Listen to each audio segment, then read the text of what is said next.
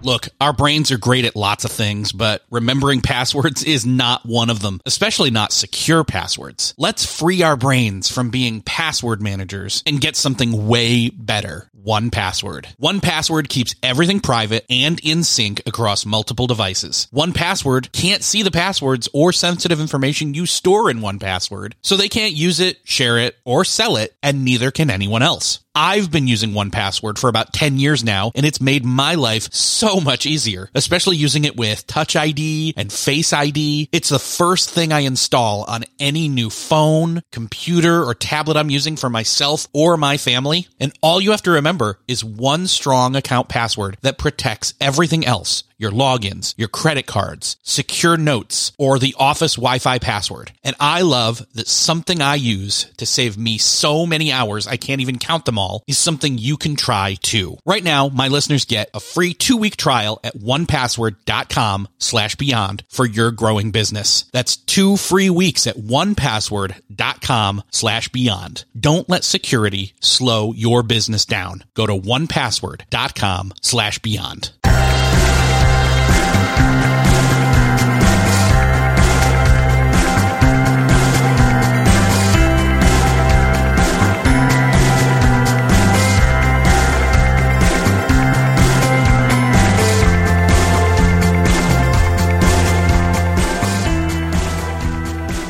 Hello and welcome back to another episode of Beyond the To-Do List. I am your host, Eric Fisher.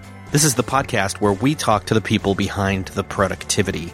And this week, we're going to talk about self-education with Paul Jun. His new book, Connect the Dots, available on Kindle and soon to be in print, is very much about taking an ownership, if you will, of your own educational journey, and not just one in terms of a formal education, but also the one that goes alongside that or apart from it. You'll know what he means when we get into it. But first I want to say thank you to Boomerang for Gmail for sponsoring this episode of Beyond the To-Do List. Let's talk about email. Email is the way that we communicate and share important information with our coworkers, ask for help with projects, and much more. And the majority of people out there are using Gmail. But if you're not using Boomerang with your Gmail, you're not getting the most out of your email. Boomerang adds its powerful functionality directly into the Gmail interface. So you just install Boomerang in your browser, open Gmail, and you're ready to start using your email much more productively. Boomerang allows you to snooze your emails until you need them. So for me, for example, snoozing an email means, hey, I don't need this right now, and so I don't want to feel the overwhelm of having it sit in my inbox. Let it come back later when I know that I can do something with it. Boomerang also lets you track replies to your emails so you don't forget. Have you ever sent an email but didn't get a response? That happens to me all the time. When I follow up, they often respond. Thanks to Boomerang's response tracking feature, no email ever slips through the cracks, so I can make sure that I follow up on anything important that didn't get a response. The messages come back to my inbox if I don't get a reply, so I can do whatever I want to do about it then. And sometimes it's not just because people are busy, but it's because the email got lost in their inbox. They never saw it. They never read it. Boomerang lets me include read receipts with my email, so I can find out if people actually ever opened it. Listeners of the Beyond the To-Do List podcast can get a special offer to try Boomerang for 60 days. Go to boomeranggmail.com/todo for your free 60-day trial of Boomerang Professional. Again, go to boomeranggmail.com/todo to get 60 days of Boomerang Professional for free. This week I get to talk to Paul Jun. And I'm going to go ahead and say what he said. It rhymes with fun, but it's with a J. Paul, it's awesome to talk to you. I've been reading your blog for a while, and man, almost like 2 years now, I guess. And I've been kind of like a lurker, but it's called Motivated Mastery, and I think people will get exactly what it's about. But welcome to the show. Thank you so much, Eric, for having me. This is a big honor, seriously. So, well, thank you, and you're welcome. And I know you listen to a lot of podcasts, and in the book, Connect the Dots, your new book, which honestly, it's a quick read, but it's longer than my book, so that's cool. what is it about? Let's talk a little bit. Why connect the dots? What's the metaphor there that you're kind of going for? The cover's beautiful, by the way, the red and the black and the dots and the connecting lines. Oh, thank you. I think it's also like a common term that some people like. You can hear it from people using it from time to time, like, oh, think about it, connect the dots. Basically saying like, think more deeply about it. Take like what you know or what you've gathered so far and try to connect like two related or opposing ideas. It doesn't really matter. But the ultimate practice is that you're connecting two things that are maybe separate or related to one another, and you're developing a more deeper understanding about it.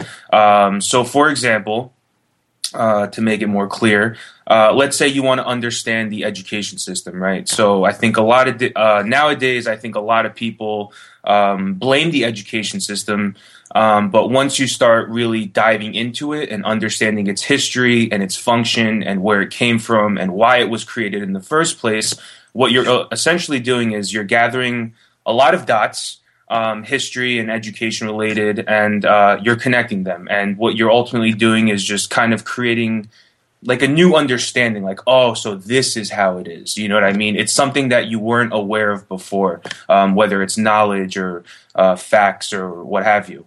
And when you connect the dots, it's kind of like that light bulb moment, like that aha, like you start seeing the picture a little bit more clearly, so that it kind of removes that whole frustration aspect behind it. Because I think that when we lack an understanding on a topic, I think immediately we're frustrated about it. We don't know why the economy is the way it is, or we don't know why, students are graduating college and are more frustrated than ever.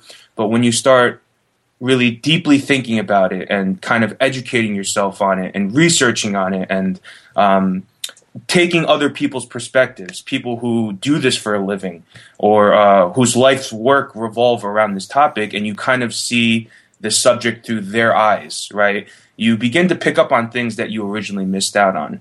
And I think that's what ultimately led me to the whole notion of connecting the dots. Yeah, I love the idea of connecting the dots. It almost, to me, is kind of, I don't know if you don't do Facebook, do you? I have a little bit. Like, I have a Facebook page for my blog. I used to have one for like a personal use, and then ultimately after a while, I was just like, this thing is absolutely worthless. So I was just wasting my time on it. But yeah, I use Facebook for my blog just to post stuff on there. I also interact with a lot of the readers on there as well and get messages. But yeah. But okay, so I see this viral image. I've seen it come through my Facebook newsfeed a number of times recently, and even I guess with Twitter images as well, and even Instagram probably. Which I don't totally get the idea of people posting like infographics on Instagram, because Instagram should be just much more of a taking real life pictures, right? And even less selfies. I'm not opposed to them, but whatever. Tangent, but anyway, I've seen this image that it's like there's a whole bunch of unconnected dots. And then there's something else next to it, and then a third one, and it's kind of the progression of, connecting all the dots is understanding or perspective or, forming your own opinion or perspective or understanding. And that's where really, like, as I traced the through line in the book, like, it sparked this memory of my own where years ago, I finished a year of college and didn't really know what I wanted to do, didn't know, where I wanted to go. I was back home. I took some time off. I was working in a warehouse and suddenly just started reading, like avidly reading. And I wasn't opposed to reading up till that point. And it sounds familiar, like what, you started to read like 100 books in a year or whatever. And it sparked the memory that from May of that year through to like the January of the following year, I read 109 books. Wow. And it was because, I was either listening to audiobooks while I was working in the warehouse, or I was just like devouring books in the evening and on the weekends, and then dropping them off at the library on the way back to the warehouse during the day and picking more up on the way home. And like, it was just insane. And my thoughts and my perspective on life and just my knowledge base and the interconnectedness, like, another piece of this was like I was like discovering new music and looking. I was like, oh, you discovered, I mean, bad example, but it's like, oh, I listened to a bunch of the Beatles. Well, then you go jump off and listen to all the other, like, oh, Eric Clapton played on this album. And then, the interconnectedness where, and you talk about this in the book where it's like, you find out about one person who's awesome and you really like what they're doing. And you use them as a jumping off point to find, okay, well, who are they following on Twitter, So, but the book being basically a primer in self-education and some really awesome methods in how to do that. What are kind of, I don't know, what, if I can put it in a way, what are kind of the, like the elements that you see, whether you're in a formal education or not, you still should be doing self-education. Mm-hmm. What are the elements that make that possible? That's awesome. Wow. So let's look at like your journey, right? So all of a sudden you had this desire to want to read books. And from the time of May to January, you read 109 books on a variety of topics that opened you up to new music, new ideas, and new perspectives. If we were to really boil that down to its essential element, I would consider that a desire to learn. And it's like a very, like, how can I describe it? Like, there's like when I went to school, I was never really good at school, to be honest. Middle school, high school, I was more of a sports person. Like, I kind of had this excuse of like, oh, I could play sports but be bad at education. And, like, it was okay. There was no desire to learn. I wasn't curious. I wasn't interested in how the world worked or how this person was able to accomplish a specific endeavor, right? So I think one of the basic elements, and I noticed it too because I'm actually still I'm still in school. I actually finished at the end of this year. And I talk to a lot of students, and I try not to talk about, like the weather or like Facebook and stuff like that. I try to make these conversations a little meaningful because it's also a little bit of research on my part. Right. And what I notice is that most students don't have a desire to learn. They don't have a desire to, like, I don't want to say all students. That's a little bit like, rude or whatever, but it's just like this very like intrinsic like motivation where like you want to figure it out. Like you look at someone like you or someone like, I don't know, like Jeff Goins, where we have mutual friends. Like how are they successful? What is the mindset behind it? What is their little journey from an amateur writer to published author? You know what I mean? Like, I think that desire to learn, to want to figure things out, to let curiosity kind of like take the lead. I think that is one of the most crucial, most important elements of self-education. For example, I have a lot of friends who come up to me, friends from high school and stuff, and they see like how I've changed. I was never really like this my whole life. I wasn't a writer. I didn't read books when I was younger. I actually did not care about learning. And now they see who I've become. You know what I mean? And they ask me, they're like, Paul, what could I do to, I feel lost. I need some guidance. I'm sick of how I'm living my life right now. What can I do? And when I try to, what I used to say was read this book. I would say, here are 5 books that changed my life. Go read these. But that wasn't really helpful because you're asking someone to break into a habit that they haven't, that is not a habit. You're like kind of like saying like, oh, hey, wake up and 5:30 in the morning, go to the gym, go lift weights, go lift heavy weights. Mostly no one's gonna do that. So I had to kind of like ease it into them. Like, all right, let's focus on the things that you have control over right now. So for me, a desire to learn is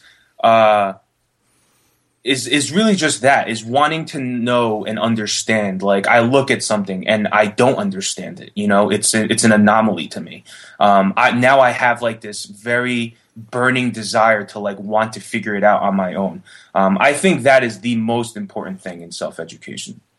That's an interesting point there. So let's go back to kind of and here's another connection point between us is, never really had the desire to learn, didn't have that, I want to figure it out. I want to know things. I want to enrich, I want to feel enriched. Mm-hmm. And not just for, I feel smart, but to feel like you are, to quote, something very, what is it? That movie with Robin Williams, the one where they stand up on the tables and stuff.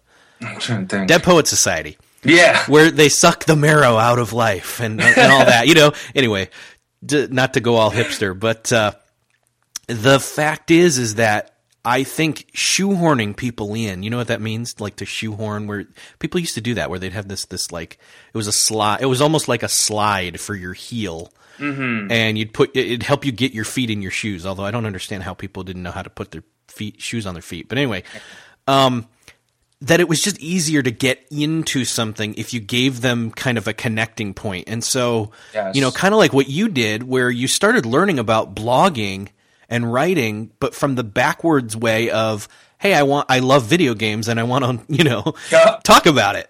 Okay. So this was about like 4 years ago. I was in community college, and I kid you not, I was getting D's and F's. There were literally times, it's almost kind of shameful to admit this, but there were times where I would drive to campus. Like, campus was about 25 minutes away from my house, is a few towns over. I would go to school, get into the parking lot, park my car, like look at my notebooks and my textbooks and just be like, why am I here? You know what I mean? Like, it was such a strange, like, it was amazing that I was aware of it. But what's worse was that, like, it's amazing how I let it, like, sabotage me, like, in a way. Like, I did it to myself, ultimately. But I would leave. I would drive to campus and then leave. And then the whole ride home, I'd be like, you know, I would self-justify, like, you know, school doesn't matter and this and that, and I could figure it out on my own. Luckily for me, there was like at that time 4 years ago, I started paintballing. And through paintballing, I met someone who was much older than I am, my best friend Eddie. And he kind of became like a mentor for me. Here was this guy, he was about, at the time, like, I don't know, 38, 40 years old, had 2 kids, and had a very, very successful life. And at face value, he seemed very smart. Like, right away, I would judge him as, like, this guy has a good head on his shoulders. And he saw the situation that I was in. I was in the worst condition of my life, physically and mentally. I was always stressed out. I was addicted I smoked cigarettes like crazy. I just, like, was very all over the place. And he kind of just, like, gave me a simple idea. He's like, hey, you should start something. And I'm like, well, what do you mean? He's like, well, you're not really doing anything in school right now. He's like, you're not doing interns. You don't have a job.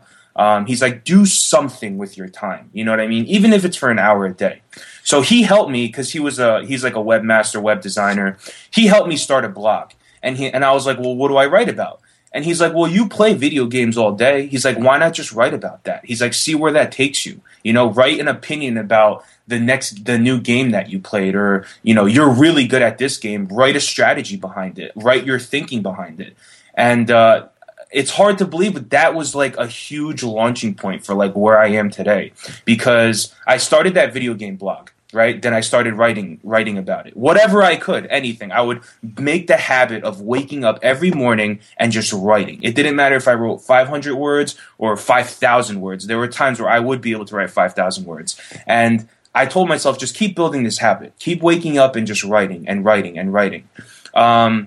3 months later or 4 months later, when I started that blog, I had an article published on this website called IGN. It's like, for any video gamers out there, they would know what IGN is. Yeah. And then there was a game that I was playing at the time, a computer game called Rift. And I emailed the guy. It was so strange. This is like how it all started. I emailed him, and I pitched him my idea. It was the first pitch I ever sent. It was probably the worst one, too. But I pitched him the idea, and he saw that I had like a very strong passion for video gaming and writing. And he ended up publishing my post, and that feeling of like being published on a website that I read for my entire life was incredibly motivating for me. It sparked something in me. From that video game thing, it didn't last long, of course, because after a while, I didn't feel the traction that I thought I should be gaining.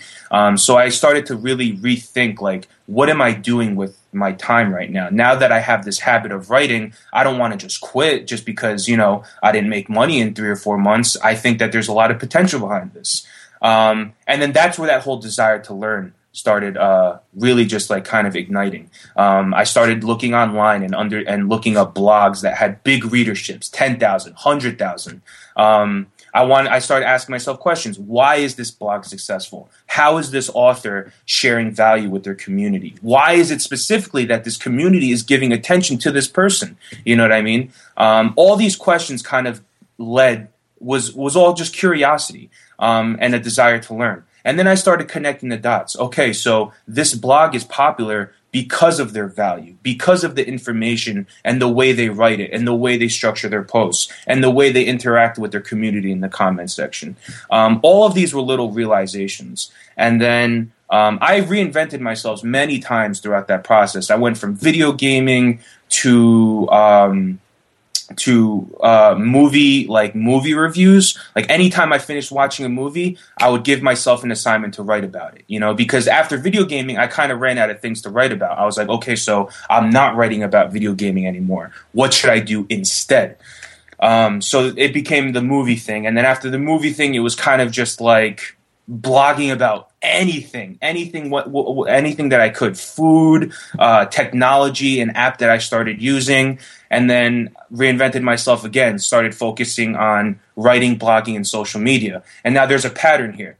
Anytime that I had a desire to learn something, I wrote about it. So when I went into the blogging, writing, and social media thing, I started writing about just what I knew about that craft over what I've done so far.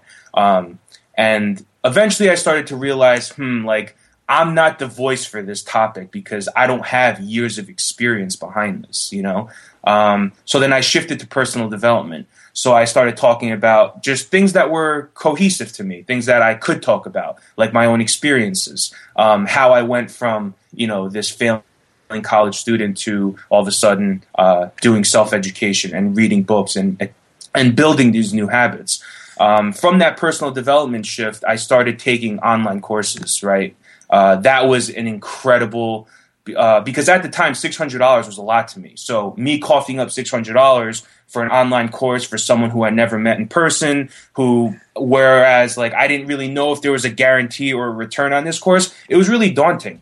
But luckily for me, I did enough research and I had enough faith in the course, and these online courses were life-changing for me. They introduced me to a whole wide range of tactics for writers, for how to pitch yourself, how to write better overall, being part of a community and getting constant feedback for your writing, people literally highlighting entire paragraphs and being like, hey, I think you can word this, differently. Here's how. Here's where I think your thinking is going. All of that was really, really invaluable to my self-education journey in a way. And then after a while, after this whole process, I started getting published. I would get published on ProBlogger, the website Tiny Buddha. Then I got published on Copyblogger. And then after I got published on Copyblogger, I was just like, wow, wait, hold on. This was the exact site that I was studying day in, day out to understand blogging and internet commerce and online marketing. And now I'm contributing to it. You know what I mean? So all of that kind of just started to build up. And then eventually, it took me a really long time to admit to even my closest friends, hey, I'm a writer, Mm-hmm. Before I couldn't even say that. I couldn't look someone directly in the face and be like, yeah, I'm a writer, because I thought that there had to be, a long resume of successes. Oh, I'm a writer, meaning I published a book. I got published on these articles. I have these certain credentials that make me a writer. But yeah, sorry for the long. No, that's cool. No, totally. You spelled out a lot of the timeline, and I know exactly where to go next. Couple thoughts. One, I love the fact that, again, your catalyst was video games. Yes. And that's the thing. Some people, it's well, I don't know how to just jump in and do whatever. You trying to tell your friend, go read these books is yeah, but you don't have a passion for reading, and you don't know how to really absorb or consume intelligently those books yet. So let's not do that yet. Let's go, do you like basketball? Do you like that, throw out your friends, or listener, know yourself well enough, or should, or take some time to say, okay, what's the thing? Is it coffee? Is it bacon? Is it, et cetera? Pick that thing, find that thing, and spend some time either writing about it, which there you go, you kickstarted this other passion in yourself that you didn't know was there by starting to do it, and then started to use that as your writing as your thought process. Yes. And by doing that, then you were able to start to apply thinking critically and even intelligently about everything. And then that, the wireframe of your mind just started to expand so much further. The mind map, I guess, is a better way to put it. And so, you drill in and you're like, well, this topic to this, to this, to this, to this, to, go down on that slide for a sec, to this, to this, to this, like the cover of your book.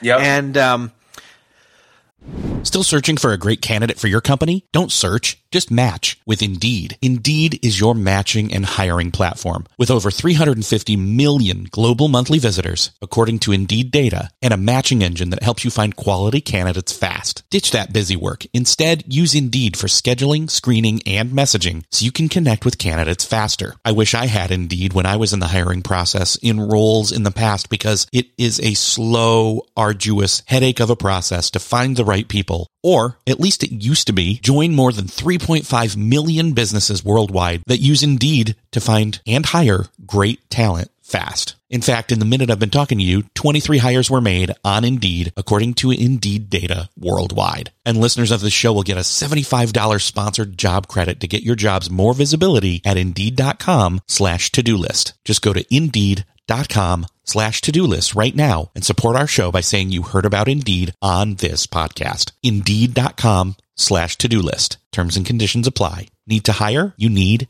Indeed. What's something that works so well, it basically feels like magic? For me, I'm thinking air conditioning, noise canceling headphones, definitely. Meeting-free Fridays? What about selling with Shopify? Shopify is the global commerce platform that helps you sell at every stage of your business. From the launch your own shop stage to the first real store stage, you don't have to just sell your own stuff anymore. With Shopify Collective, you can curate products to sell from brands you love and give your customers more variety and your business more sales. Shopify is your no excuses business partner. Sell without needing to code or design. Just bring your best ideas and Shopify will help you open up shop. Shopify also helps you turn browsers into buyers with the internet's best converting checkout, 36% better on average compared to other leading commerce platforms, and sell more with less effort thanks to Shopify Magic, your AI-powered all-star. Sign up for a $1 per month trial period at shopify.com/beyond. Again, go to shopify.com/beyond now to grow your business no matter what stage you're in. Shopify.com/beyond. This episode is brought to you by Shopify. Forget the frustration of picking commerce platforms when you switch your business to Shopify, the global commerce platform that supercharges your selling wherever you sell. With Shopify, you'll harness the same intuitive features, trusted apps, and powerful analytics used by the world's leading brands. Sign up today for your $1 per month trial period at shopify.com/tech, all lowercase. That's shopify.com/tech. So the thing is that, like, even for some people who maybe writing isn't their passion, writing, or I guess even talking, you know what I mean? Like, even finding somebody else who likes that same thing that you do, or even something, fringe of that, and sitting and having a conversation about it so that you start to talk about or warm up the thought process. I find for me, like, writing for me is super important, but it's actually harder for me to do that than for me to, like, journal out loud, so to speak, like talking, you know what I mean? Like, that's why podcasting is easier for me. And especially when, I heard the Seth Godin thing where he says, people ask him, do you get writer's block? And he's like, no. Do you get talker's block? Oh, I love that. We talk, and I'm like, as soon as he said that, I'm like, dude, I never have a problem talking. I always can talk. And then that was kind of my hack into, well, shoot, I can walk outside talking out loud into a recorder and then bring that home and then play it back and, like, type as, like, that was my rough draft, me talking. Yep. And so get over my, weakness of, well, I can't write, I'm not a writer, no, but I can talk, So anyway, speaking of Seth Godin, at some point here in this timeline, and you kind of fill it in and drop that in somewhere here, you went to describe the process here. He was doing a thing called an impresario school or sessions or whatever. And what does impresario mean? And what was this process for you that you got in? So at the time, hold on 1 second. Like at the time where I had that personal development blog, that's when I started reading. That's when I got interested in publishing books, and I created like a very short book called Building an Empire with Words. It was kind of just like a short, I don't know, just an experiment. Yeah. And it was about really, because at the time I had like a shift. I went through like a pretty bad health phase. I was really stressed out again. Even while doing this whole blogging thing, I was very stressed out, and I was in a very bad condition health-wise. I was, extremely overweight, and I developed gut-tape psoriasis. It's kind of like these little red spots on your body. It looks like chicken pox, except it's not chicken pox. Does that make sense? Yeah. Okay, so at that time, I went to the dermatologist. Long story short, she said, listen, you need to start meditating. You're very stressed out. That's obviously not the cure-all, but she's like, you need to really start focusing on your thoughts. And then that inspired me to write the book, Building an Empire with Words, because through meditation, I realized how important our thoughts are. That was a realization for me, that what we tell ourselves is creates how we feel. It creates our perception. So I wrote that book, and I shipped it, and I did pretty well on it. It sold like a few thousand copies in a couple months. Nice. And then during that year, I felt kind of stuck again, right? So it was an amateur's kind of like delusion that I had. So I wrote this book, and I thought I would make like really good money off of it. And then, I didn't, but that was obviously a lesson learned. And then that year, Seth created a blog post, and I read his blog every morning. And there were 2 posts, and I was like, oh, wow, this has got to be something. And he's like, I'm inviting all college students, 20 college students, to my office for 3 days to learn about the connection economy, everything that Seth writes about, connection economy, fear, shipping, art, everything. So I was like, it was like my dream to get accepted to this. I filled out the form. We had to do like a 1-minute, video thing on why we should be picked for this event. And I remember sitting there recording myself like 30, 40 takes, just like really like trying to like nail it. I sent the application. I completely forgot about it. I was like, you know what? There's no chance of me getting accepted. There are probably thousands of students who are way more credible than me that are probably at incredible, Ivy League schools and stuff like that. I mean, at that time, I thought about that stuff. And I was like, I'm not going to get picked. And a few weeks later, it's like, you got accepted to Seth's seminar. And I was like, oh, my God, I went crazy. I freaked out totally. But basically, back to the impresario. So basically, he taught us that an impresario, it's an Italian term, and in short, it means to be a connector. So in the 18th century, if you owned a theater, right, you would hire an impresario, and an impresario would be responsible for gathering, musicians, composers, the costume people, and stuff like that. So the thinking goes, here's an empty theater. You hire an impresario, a connector, right? And then they bring these people together. Empty theater meets actors, musicians, costume people, boom. Put it together, put on a show. Now you create something that has a lot of meaning behind it.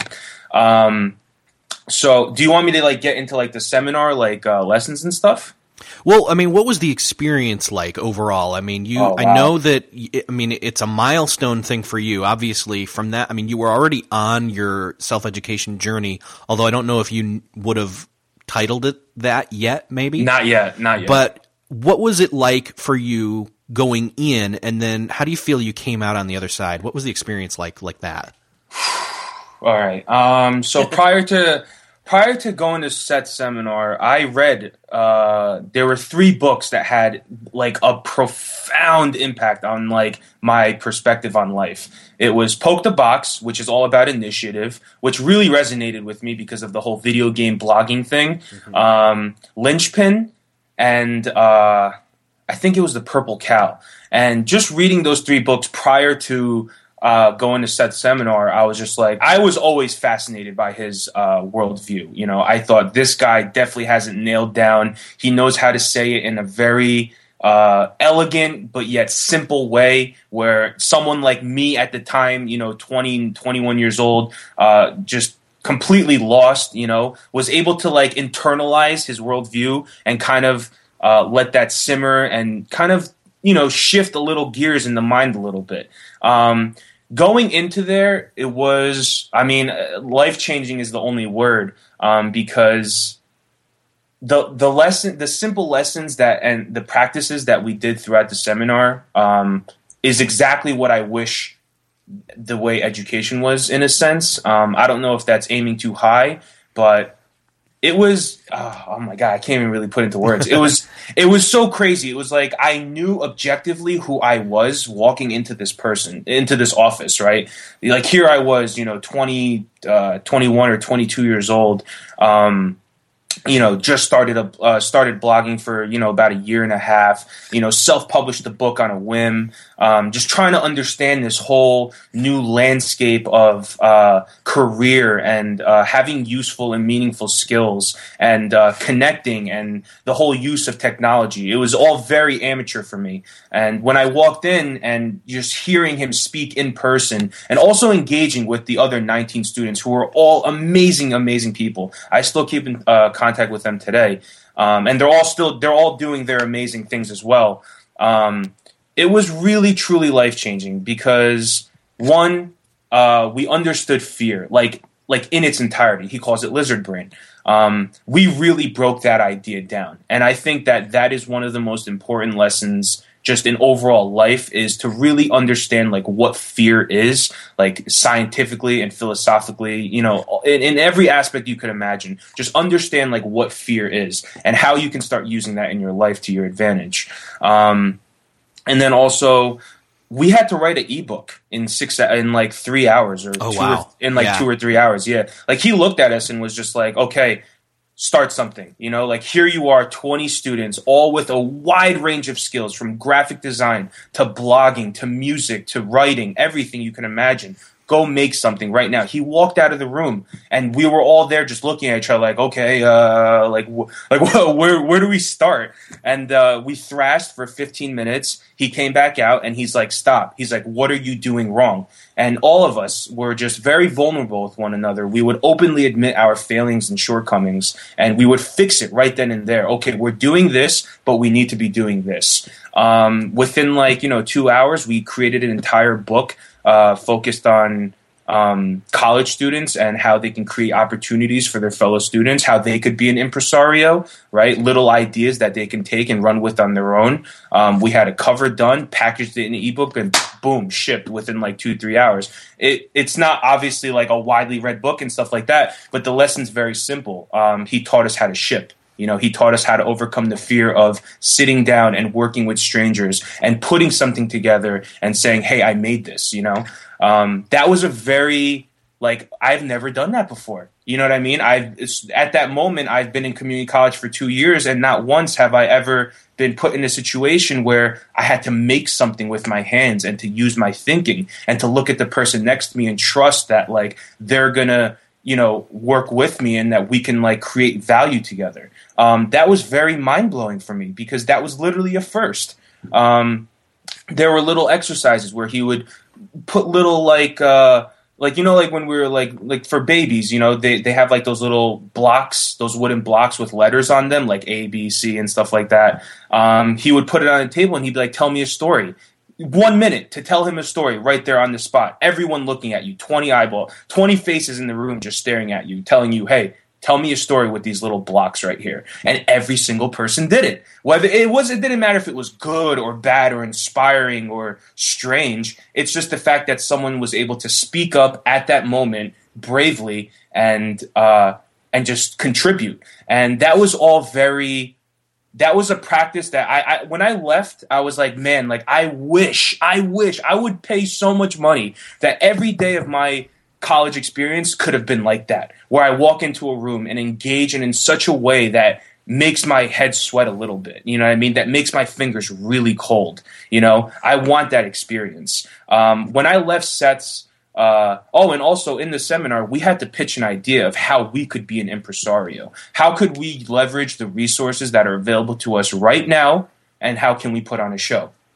So that's when I pitched a book idea that I had called Reignite. It's something that I released for free on my blog. It's I would title it as one of my greatest failures, but probably one of the best lessons I've ever learned creatively and intellectually.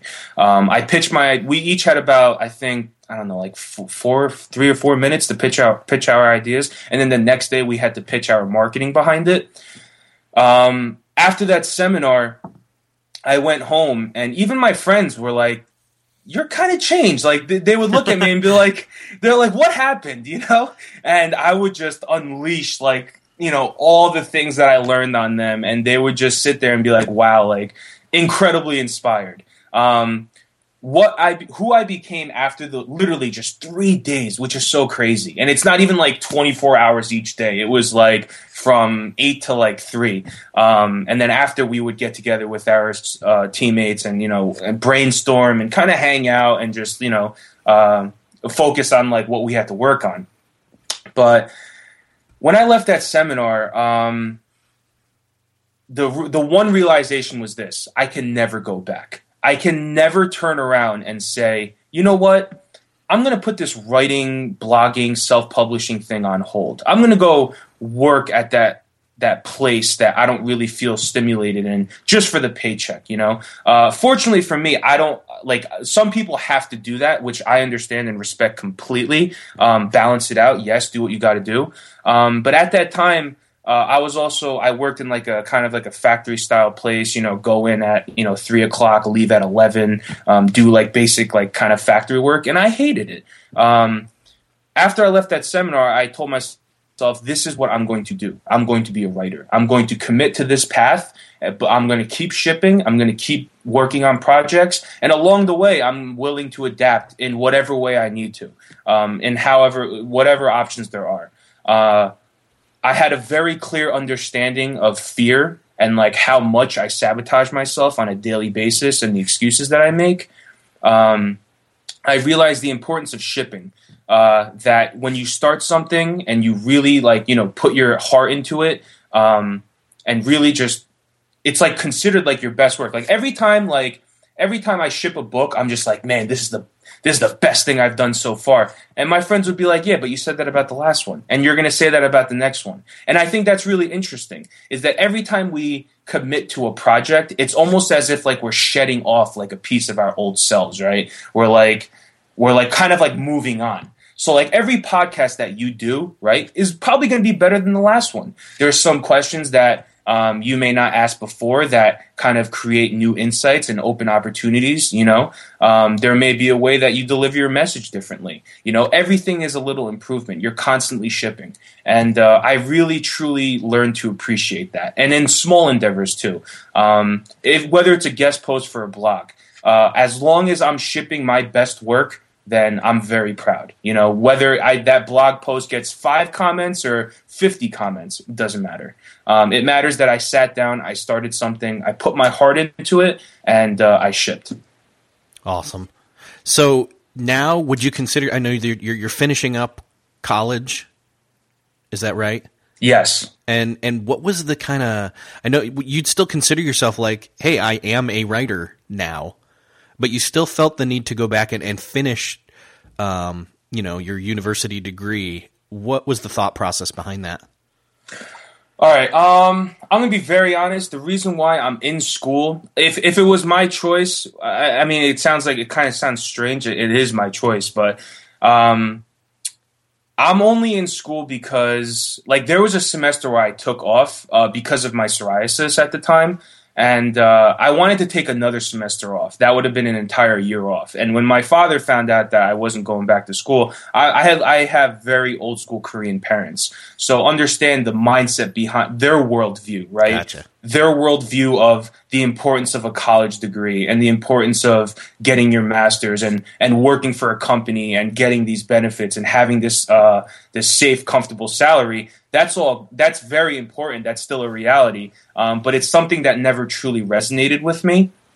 So I kind of was in school because it sounds weird. I don't want to say I was in school because I had to be, but that is kind of the reality of it, is that if I didn't go to school, then I probably would have been kicked out of my home. As crazy as that sounds.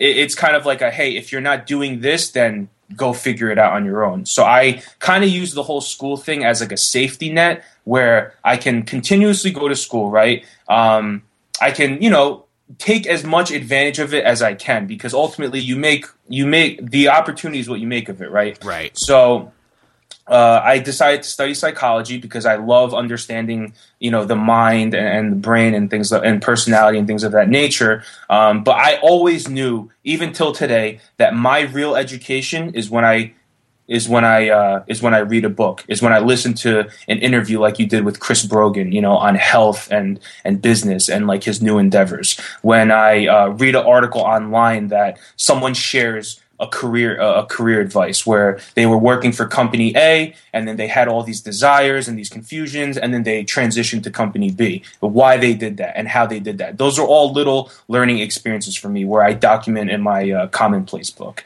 right? And let's make sure to talk about that in a minute too. Oh, definitely. But yeah, school is more of a thing where saying that I got forced to do it kind of sounds strange, but it's something that I just kind of had to do for my own survival purposes. I don't have the kind of income where I can just kind of go out on my own yet. That's something I am building towards. That's like the time that I'm using right now to build useful skills, so that like by the time school is done, I already have things in the work, that I'm freelancing or I'm working for someone or a company that I feel that I can really put my heart and passion into it. But yeah, school was always like a thing on the side for me. Like I never really focused on it too much. Like for example, I'm not a straight A student. I definitely could be, without a doubt, with my habits that I have with teaching myself. I most certainly could be a straight A student, but there are times where I'll really try. Like I'll walk into the first day of class and I'll look at the syllabus and I'll be like, you know what? This year's the year, I'm going to get A's. It's going to be great, and then halfway through, I'm just like, these assignments are so empty and so like they frustrate me so much, and I'm just like, I can't fake it. I really can't. So that's my relationship. I totally identify with that for sure. Oh, that's awesome. So then in the kind of the moving forward of, well, you're a writer and you're finishing school and you want to continue this self-education practice lifelong, basically. Mm-hmm. Let's talk a little bit about the Commonplace book, but also first let's talk about this striking a good balance between consuming content and then creating content. Okay, so consuming is obviously way easier than creating, right? We can sit on our phones right now and look at Instagram and Twitter, and we can watch people live their lives. We can watch what they eat and we can watch what they do. And that's a lot of time spent sitting there. Just, I call it, I've been like kind of trying to word it, but to me it's spectating, right? Mm-hmm. It's a lot of spectating. Some of it's useful, sure. Like I started getting into drawing. So when I look at artists on Instagram, I'm not just admiring their work and commenting them and say, oh, please draw me. I'm studying their work. I'm looking at the little strokes that they do and the little shading techniques that they use. For me, because I'm so connected to my laptop all the time, consuming is very easy for me. I could sit on my Feedly for 3 hours, no problem. I could jump from blog post to blog post to blog post and consume a wide range of information. And it's all very, very helpful.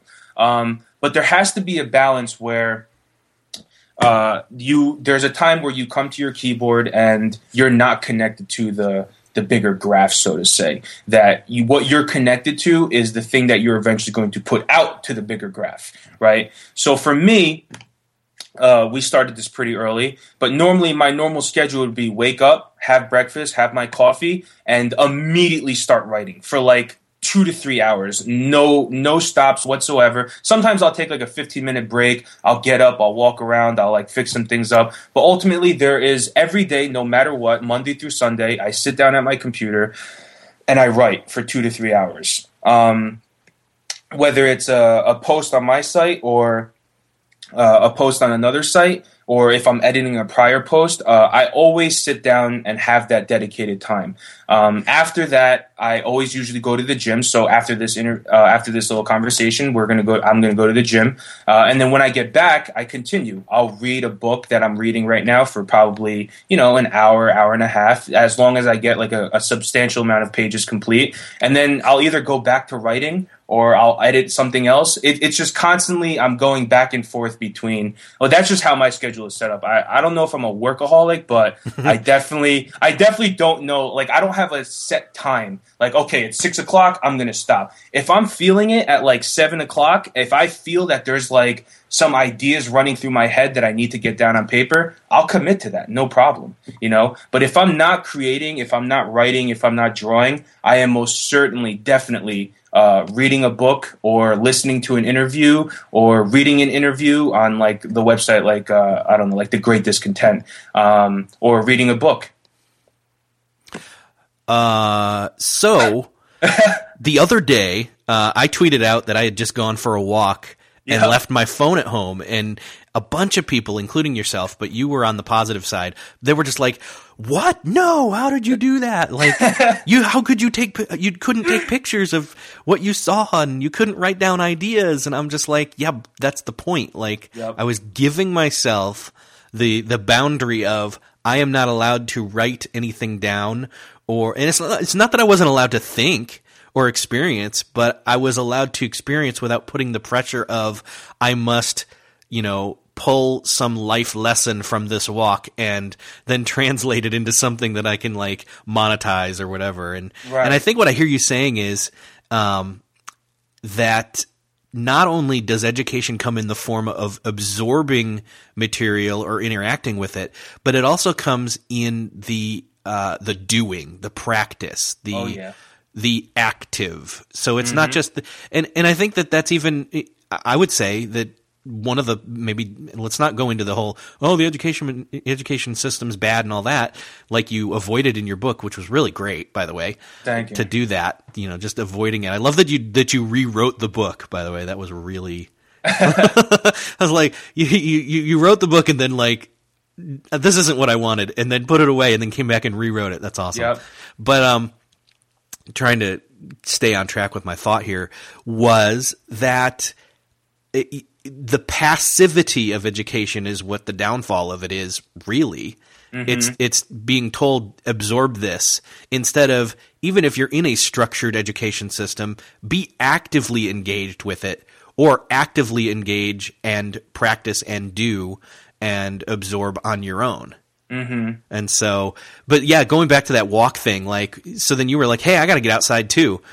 And so that was pretty cool. Like when I go to the gym, I don't bring my phone in with me, and I think that may be shocking to people, because when I look around, everyone's on their phone in between a workout, right? They do a set, they look at their phone. They, go to the water fountain, they look at their phone, or they're listening to music. I made it a habit so that I don't bring in my phone or listen to music when I go into the gym. So the way my thinking goes is that fitness for me is a huge, like, creative catalyst for me, because when I show up in the morning and write for 2 hours, to me, I consider that unorganized chaos, right? Anything could happen.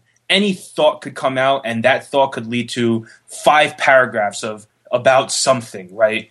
When I walk into the gym, or when I do hot yoga, or if I play basketball, to me that's organized chaos. That I know that there's a certain level of input, and there's going to be a certain level of output. That there's going to be certain energy spent, and that there's going to be a certain way that I feel at the end of that energy being spent. Right? I need that. That's like a mental and physical anchor for me throughout the day. If I were to do this right now and not go to the gym, that would greatly hinder my work throughout the entire day, as crazy as that sounds. But it's a habit that I developed because I can't go to the gym at 4:30. If someone's like, hey, you want to go work out? It's 5 o'clock. I'd be like, absolutely not. You know what I mean? Like, no way. That would mess up everything. I have a set time and a set way of carrying out my day that helps me stay very fluid, like mentally. You know what I mean? Yeah, totally. So it's almost, I was thinking of this when you said that, is for me, my walk without like a phone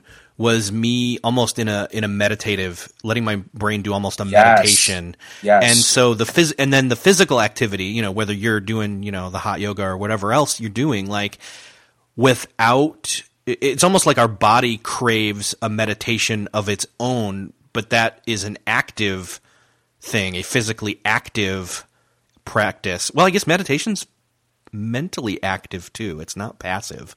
I mean, it's really hard to sit down and breathe. You know what I mean? Right. It's a mindfulness very difficult task. So it's almost as if exercise is physical meditation. Yeah. It's almost like physical meditation. It's like a physical meditation that greatly affects your mental state. There's a synergy between your body and your mind when you allow both to do those meditative states of physical activity / mindful, meditation. So I love I actually pulled a quote. I'm going to read it from the book here. Okay. Where is it? Okay. The challenge isn't to find better tools to lead a more productive life. It's learning to be mindful of the tools that have already taken root. Mindfulness while using technology is important, and therefore the future belongs to those who can tame their distractions. I read that and I thought that's right up my alley. This is like what the book for me, it's not what the majority of the book is about, but it's one of those hooks that like, okay, that statement means a lot to me. I think we're robbing ourselves of the ability, and even the ability, if we have the intention, of self-education because we're so unfocused and distracted from our technology. Yeah, and like think about it. Like I was thinking about this the other day. How amazing it is to come across such like life-altering insight and knowledge and just like a way of storytelling. You know, there's such a wealth. Like just today alone, imagine how many people are publishing posts that are incredibly valuable for, psychological understanding, philosophical, scientific, marketing, writing, blogging, everything, health, like how much content is being produced. I think that the easy accessibility, does it hinder our value for it? Like, just because I Google something and click the first link, does that make me less appreciative and less attentive of the value that's in the post? I sometimes wonder that. I think it's important to learn to discern the kind of information that you come across and to really challenge it. That if it is inspiring, ask yourself, why is it inspiring? Find those elements, write it down so that you can understand for yourself, right? I don't really know what's going on with that. Yeah, well, and then so as you're moving forward, you're processing as you quote absorb / interact with whatever the material is, book, film, audio, podcast, whatever. But then you've got this thing where you're putting everything in your commonplace book. And so let's kind of close on this. I know we've actually talked a lot longer than I thought we would, and that's super awesome. This is turning into one of my favorite episodes. Let's talk about the commonplace book, what that is. And I've been passively doing something like this. Yes, I think we all are. Me reading your book, I am taking up the challenge myself of creating my own version of this. Yes. Wow. Okay. Super excited. Yes. I love. All right. So like you, when I first started kind of diving into the whole path of self-education, there were times where I was just like, okay, I need to remember this. I would read an amazing quote on something involved with, building your website and stuff like that. So I would write it on a Post-it, and then I would realize, 2 weeks later that Post-it's crumpled up and dusty and all that stuff. And this whole entire time I had Evernote installed on my computer and on my phone, but I never knew how to properly utilize it. How can I ingrain this app into my habits? Now, after just fully understanding it, and I write about it in my book, I think the Commonplace book is my most prized possession. I'm not even kidding you. It's like my Bible. That's not even a joke. Well, it's almost like a journal or a memoir of your educational journey. Yes, that's exactly what it is. So here's how I would organize it, right? So I use Evernote. So I create a notebook. I call it a Commonplace book. And then in the notebook, you can create little notes. For my purpose, I create categories. So I would have philosophy, religion, marketing, writing, how to deal with adversity, things like that. That, by the way, that one note right there in my commonplace book, How to Deal with Adversity, that has helped me so incredibly in my life. You have no idea. Like, anytime that I am really going through something really, really tough, and I am conscious enough to say, hey, like,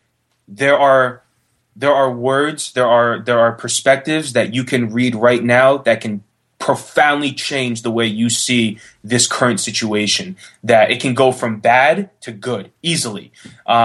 And I just, boom, I open up my Evernote, I go in my commonplace book, and I go under adversity, and I just reread all these quotes that I have accumulated over the years from books, articles, and interviews that I just have saved. I have the entire quote written out. Then I have the name of the person who said it, and then I put the source of where I got it from, whether it's a title of a book and their page number, or if it's an interview that I found online with a direct link to the quote itself.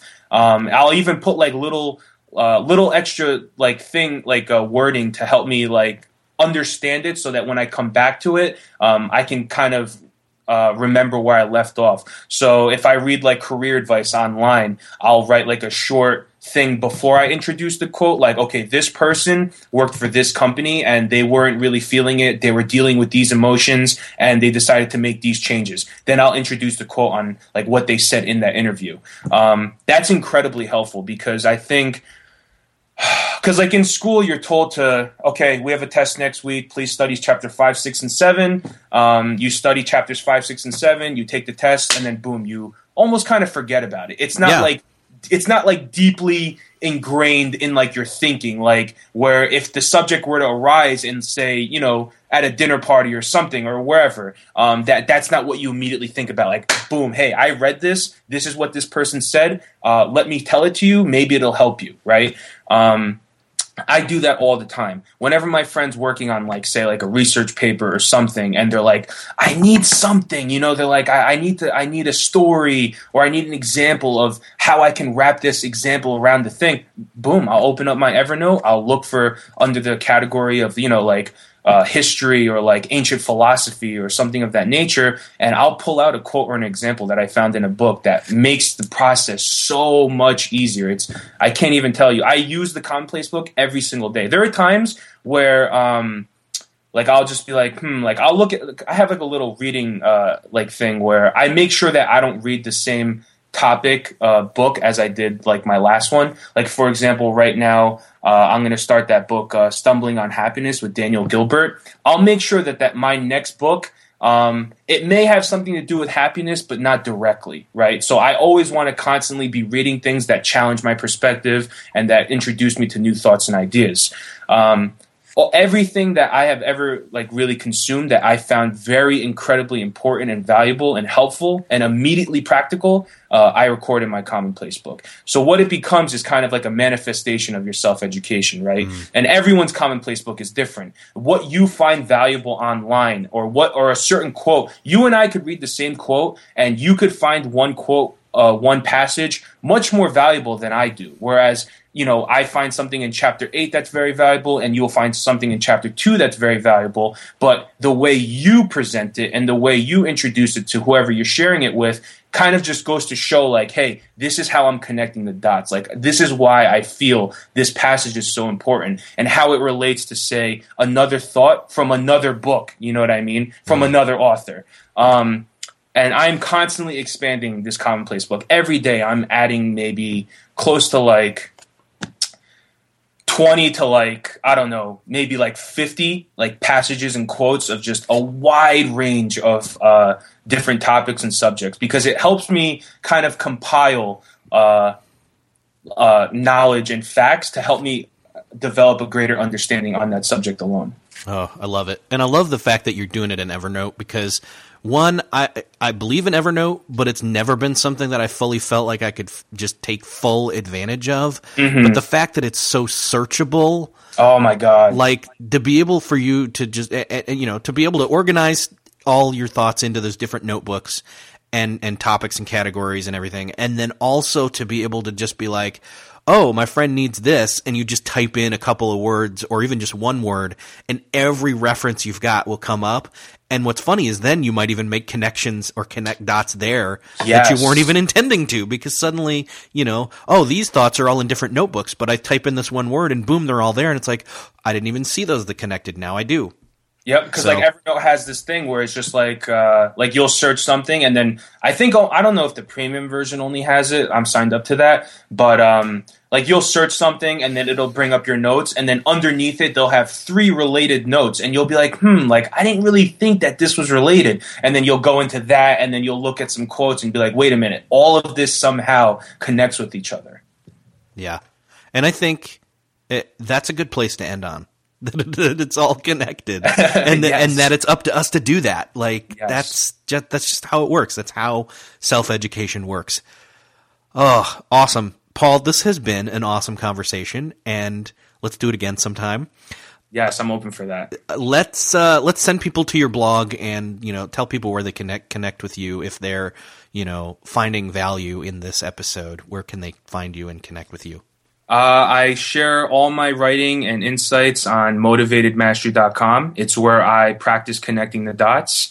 Anytime I read, a book or a bunch of articles on a subject, I compile it together and kind of just outline like how I'm thinking about it so that I can become aware of my own comprehension or lack thereof. And I'm also on Twitter, Paul Jun. You can just look me up and I'm right there. I'm happy to connect with anyone. Awesome, Paul. And people should also go to Amazon and just type in Connect the Dots and grab your book, which is an amazing deal. It's, 70 plus pages, and it's like $2.99 at least currently.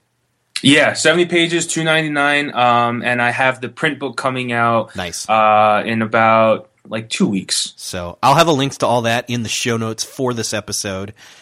And Paul, thank you so much. It's been awesome to talk with you today.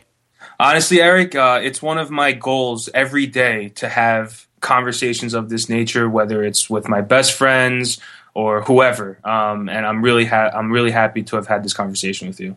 Awesome.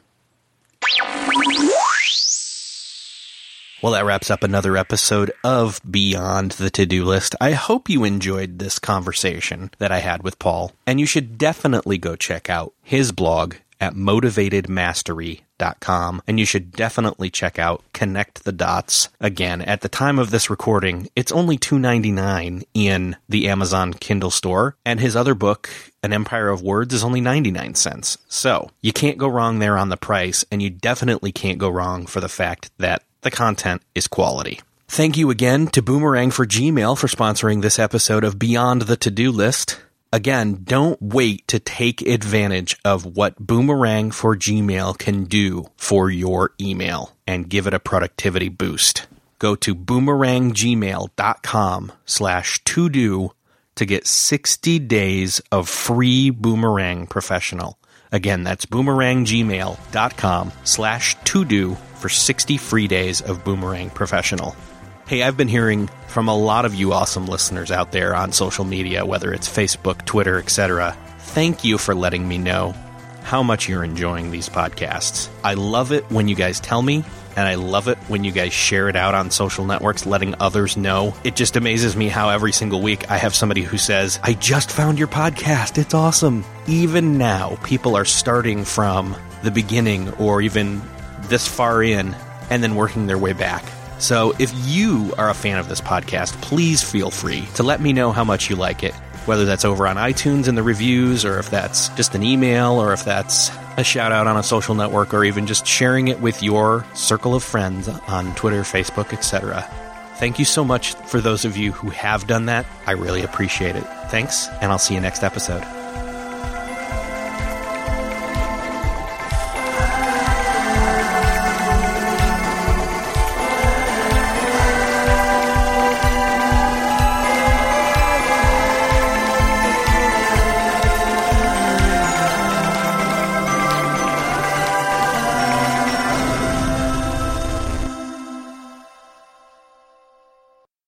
Beyond the To-Do List is a proud member of the Noodle Mix Network. Find more of our award-winning and award-nominated podcasts to make you think, laugh, and succeed at noodle.mx. learn how to podcast, theorize over the TV shows Once Upon a Time in Wonderland, and Under the Dome, laugh with our clean comedy, delve into science fiction and philosophy, learn critical thinking from movie reviews, and more at Noodle.mx. Hey, thanks for listening to the end. If you're looking for a show to start helping you apply these productivity lessons on your business, check out Millionaire University. It's real lessons from real entrepreneurs teaching you what you need to know to improve your business or start one if you've been putting it off. It covers all aspects of business from starting, marketing, growing, managing, and everything in between, wearing all the hats. And as an added bonus, I am conducting a number of those conversations, those interviews. So you'll fit right in. Again, that's Millionaire University. Just search for it in Apple Podcasts, Spotify, or wherever you're listening to this podcast.